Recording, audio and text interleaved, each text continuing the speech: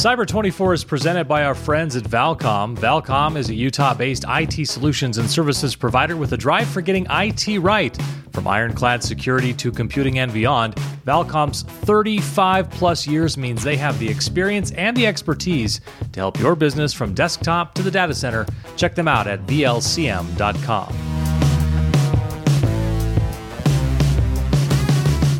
All right, and welcome to the Cyber 24 podcast, the weekly pod dedicated to helping business and governmental leaders better understand the often intimidating topic of cybersecurity so you can make better decisions to keep your organization safe. My name is Marty Carpenter, and today our guest is Karl Sigler. He is a senior security research manager at Trustwave Spider Labs, responsible for research and analysis of current vulnerabilities, malware, and threat trends. We're going to talk about HTML malware, and we're going to get kind of a little bit of a deep dive on this one. We're going to talk about social engineering and how that plays into all kinds of phishing attempts, but also something called HTML smuggling, something that hackers are using to kind of get around the barriers in place. And we're going to talk about his predictions for how this particular phishing method will develop into the future. Great conversation with Karl Sigler of Trustwave Spider Labs. I hope you enjoy. I think all of the cybersecurity units, especially in the research side and the pen testing side, always tend to give themselves comic book names. It's kind of a given in the industry. I came to Trustwave about 10 years ago. Coming from IBM. I've been working in information security going back to the mid-90s, so over 20 years now. It's been a really interesting time. We've seen a lot of changes, and yet we often end up giving out the exact same advice we've always given out. So as much as things change, a lot of times they stay the same. At Trustwave, we are primarily a managed services provider. So we provide managed security services as much or as little as an organization needs. I know a lot of times IT ends up with the brunt of security responsibilities in an organization.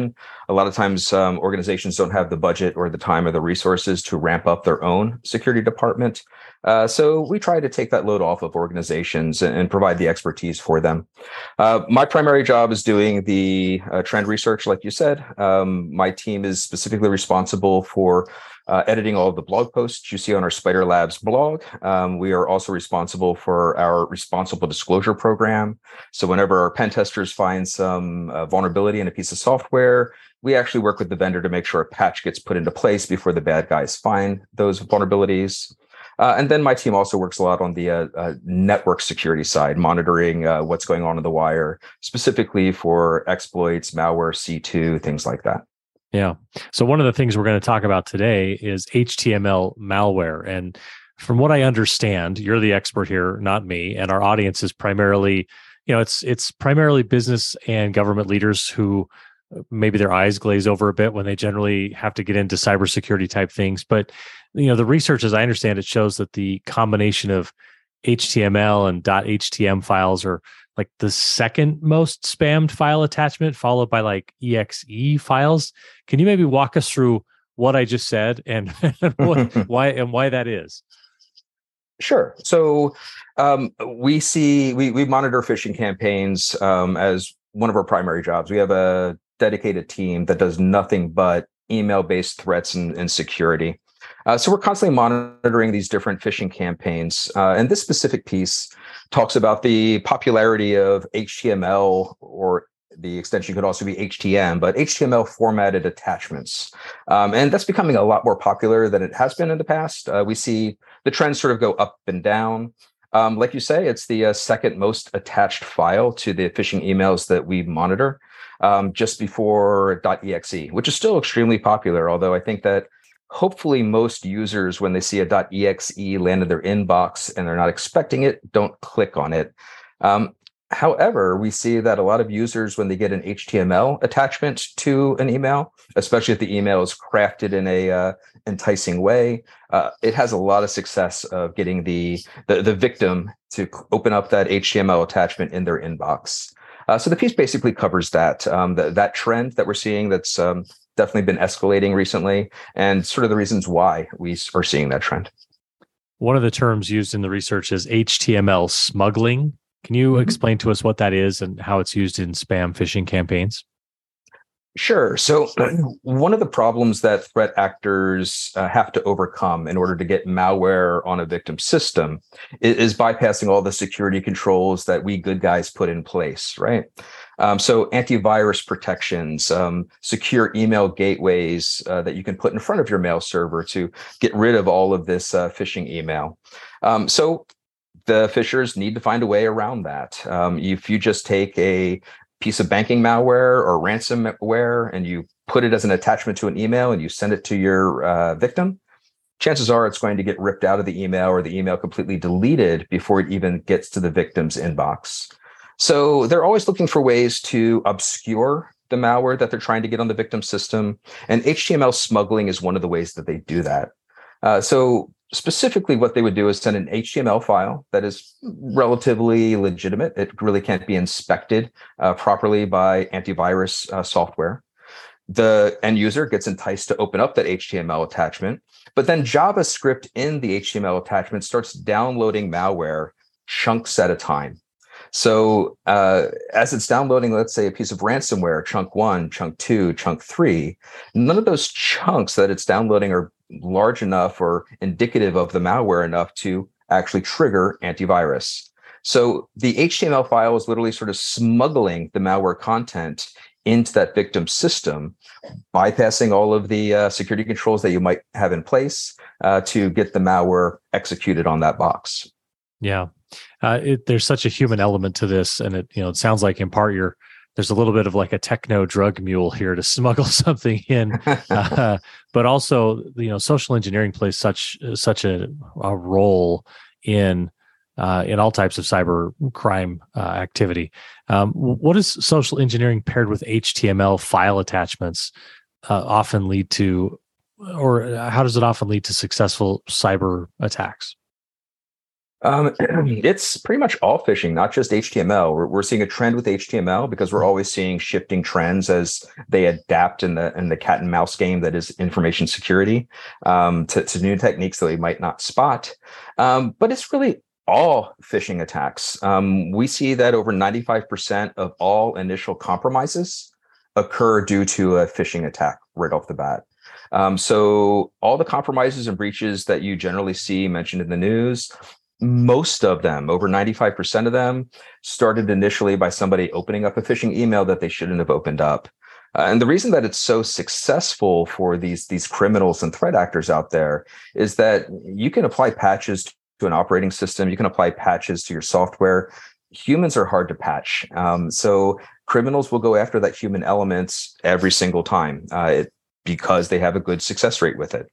And there's nothing new here, right? I mean, attacking the human element has been a feature of scams and theft going back probably to the earliest days of mankind. We as humans have very specific things that can be taken advantage of, whether it's a sense of urgency where we feel we have to address something immediately. We found out that we heard from somebody that our house is on fire. We have to run back and see what that's about and try to do some damage control there. Or the human nature of wanting to help somebody. If somebody comes to you and says, hey, I very dearly need you to help me out with this, it's very hard for a human to say no, despite red flags that are popping up in front of them.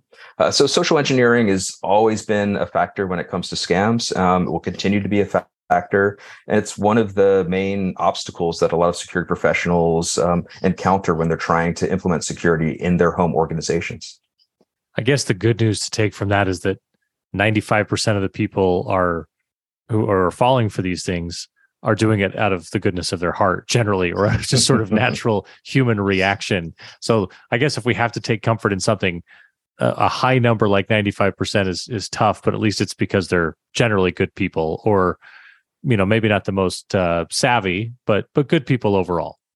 And and there's not to totally bust that balloon, but I'm trying here, Carl. Yeah, come on. One of the other elements that they will often follow and trigger is greed. Greed is another human factor. If you're promised a free $25 gift card to Amazon, that might be enough to convince you to open up an attachment. We see it quite a bit. So yeah, it's hard. I mean, there's not just one avenue or one specific human behavior that we're following, or that criminals are trying to take advantage of. It's across the human spectrum. Yeah. And it's really interesting because you would have the assumption maybe, or at least to be very logical to say, well, it's older people in the workforce who haven't been accustomed to this. And as we get more digital natives in, they'll get better at this. But it doesn't seem to be the case because we have a lot of digital natives who are in the workforce, and that number still is alarmingly high. Oh, absolutely. I don't think this has anything to do with, and that was the story, right? That it was about tech savviness, and that a lot of these people that never grew up with computers or smartphones or what have you, they're the ones falling for this. And that's just not true. I mean, we see it across the board. It doesn't have to do with not understanding the technology. It's not really understanding how the scam works, how the scam is specifically targeting you. And sometimes it's just a matter of users not feeling that they have any skin in the game. They don't necessarily care about the computer they're behind if they don't own it. If they're a temp at an organization and they're only going to be there for another month, they may not be too careful about the attachments that they open. So there's, again, a lot going on there with that. The demand has never been greater for business owners and IT professionals to invest in intelligent security camera systems. At the intersection of physical security and cybersecurity, an increasing number of organizations struggle to take a proactive approach to surveillance. Verkada's all-in-one physical security platform makes this decision easy with features like plug-and-play installation, centralized management, secure remote access to cameras, and smart features and alerts. Smarter security starts with Verkada. Learn more at vlcmtech.com/Verkada. That's vlcmtech.com/VERKADA. If you're looking for protection from uncontrolled access, Salto can deliver the perfect solution, tailored to your exact requirements to provide you with all the security, convenience, and control you need. With Salto, you install access control in a wire-free environment, so there's no need to hardwire the building. Because Salto works on a virtual network, you can enroll or replace a lost key within seconds, making reprogramming and rekeying a problem of the past. See how Salto can make your access control and building security simpler and safer at vlcmtech.com/Salto. That's vlcmtech.com/SALTO.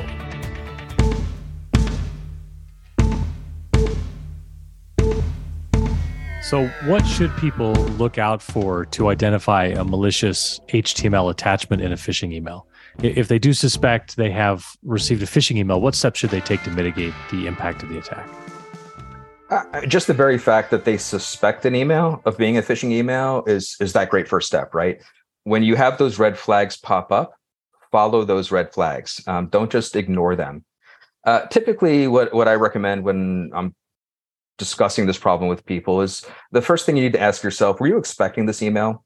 Was this something that you were actually expecting from the sender? That's usually your first big red flag that you need to find. If you weren't expecting the email, that should instantly be cause for concern to continue to look at it. Are there any typos in the email? Is there any awkward language? A lot of these scammers will be using English as a second language. And if they're targeting an English-speaking victim, the language may be a little bit clumsy. That should also raise a red flag for you. Take a look at where the email is coming from. The sender email address may be different than who the sender says they are in the email itself. So make sure that they match. And at the end, if you weren't expecting it, and if some of these red flags are triggering, don't click on the link. Don't open the attachment. If you do know who you think you know who the sender is, talk to them out of band. Text them. Message them out of band to see, hey, did you just send this email? Because it looks kind of weird to me. A lot of times those would be enough to prevent the opening of those attachments. In the end, if you're actually working for an organization with an IT team, if you have any concerns, if any of these red flags are triggering, forward the email directly to your security team and see what they have to say. Yeah. Better safe than sorry is a nice way to put all that, right? Just if you've got any kind of red flag, better to check it out. But it's interesting if you're not sort of trained to look for the red flags, how easily they can slip past you and you can open something before you've thought about it. Carl, how is obfuscation used in spammed HTML attachments, and how does it make it more difficult to detect this kind of threat in an email gateway layer? Yeah, so one of the benefits of email-based attachments is HTML's ability to embed scripting code, right? Like JavaScript, Visual Basic Script, although you don't see that much anymore. And when you have a coding language, a scripting language that you can embed in the file itself, you can make that file do all kinds of things. So there are a lot of these HTML attachments where the threat actor is using the attachment specifically because of that scripting element. However, if they have a JavaScript in the HTML that just says download this ransomware from this server and install it, that code's very easy to spot, right? And our antivirus systems, our security controls should be able to spot that and rip that out. So the attackers are going to obfuscate that code. They're going to hide it in various encoding methods, like maybe base64, which is very popular, and makes it so that it's not human readable. And unless, as the good guys, as the people that are setting up these security protections, if we don't know to decode base64 when we see it in JavaScript, and then after decoding it, look at it to see if it's maybe malicious, that attack is going to pass us by and get into a victim's inbox. So obfuscation is a method of preventing the good guys from spotting the fact that you're trying to do something malicious. It lets them put their code in the shadows, if you will. Yeah. So looking ahead, how do you think this phishing method will develop in the years ahead? I know it's relatively difficult to predict how it's going to evolve, but what would you say to that? Well, it's not going away anytime soon. Hackers, criminals, threat actors, even nation states have such a high success rate with phishing campaigns. We see a back and forth with trends constantly. I think we're seeing a bigger focus on more spear phishing type campaigns, where, in the past, a lot of these phishing campaigns were very wide net. They would just sort of throw this email out to as many email addresses as they possibly could and just see who clicks. If they even get 2% click rate back on any of the emails that they send out, that could be enough of a success to make it a viable attack. What we're seeing now is that those wide net attacks get caught so quickly and get analyzed so quickly that they just don't work as well as they used to. So threat actors are taking the time to do some initial reconnaissance and craft their emails to target a specific organization. This is twofold. One, by doing a little bit of reconnaissance ahead of time, maybe looking on LinkedIn to see what the org chart is for the organization, or taking a look on some other social network to see what colleagues a specific a person might have, or that you can use their names to get that trust. Not only will you be able to get better trust and probably better click-through rates, you also don't have a wide net that could be detected by the good guys if you're only targeting one specific organization. So we're going to see more of that. We're going to see a lot more carefully tuned campaigns in phishing. But phishing is always going to be an issue and is pretty much here to stay. One of these days, I'll ask an expert what the trend is going to be, and they'll say, it's going to go away. It's going to be fine. But that hasn't happened yet. It's always some form of, well, it's going to get worse.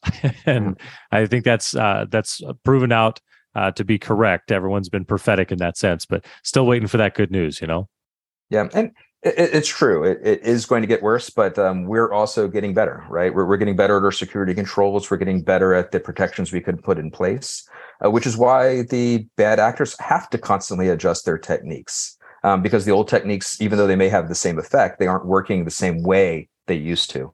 And it's a cat and mouse game now with technology constantly increasing. The ability of having machine learning is huge in this area, where we can take billions of phishing emails and dump it into a machine learning engine that can teach itself what to look for. We're going to then see a lot of criminals that figure out how to bypass that sort of analysis by a machine learning engine. It's going to be a constant cat and mouse game, but they're only getting better at what they're doing because we're getting better at stopping them. So I think as long as we continue on that path, I'm still optimistic about it. Yeah. For our audience who may be interested in following along more of your information, more of your insight, where can they find Trustwave Spider Labs? Where can they find you? Give us a plug.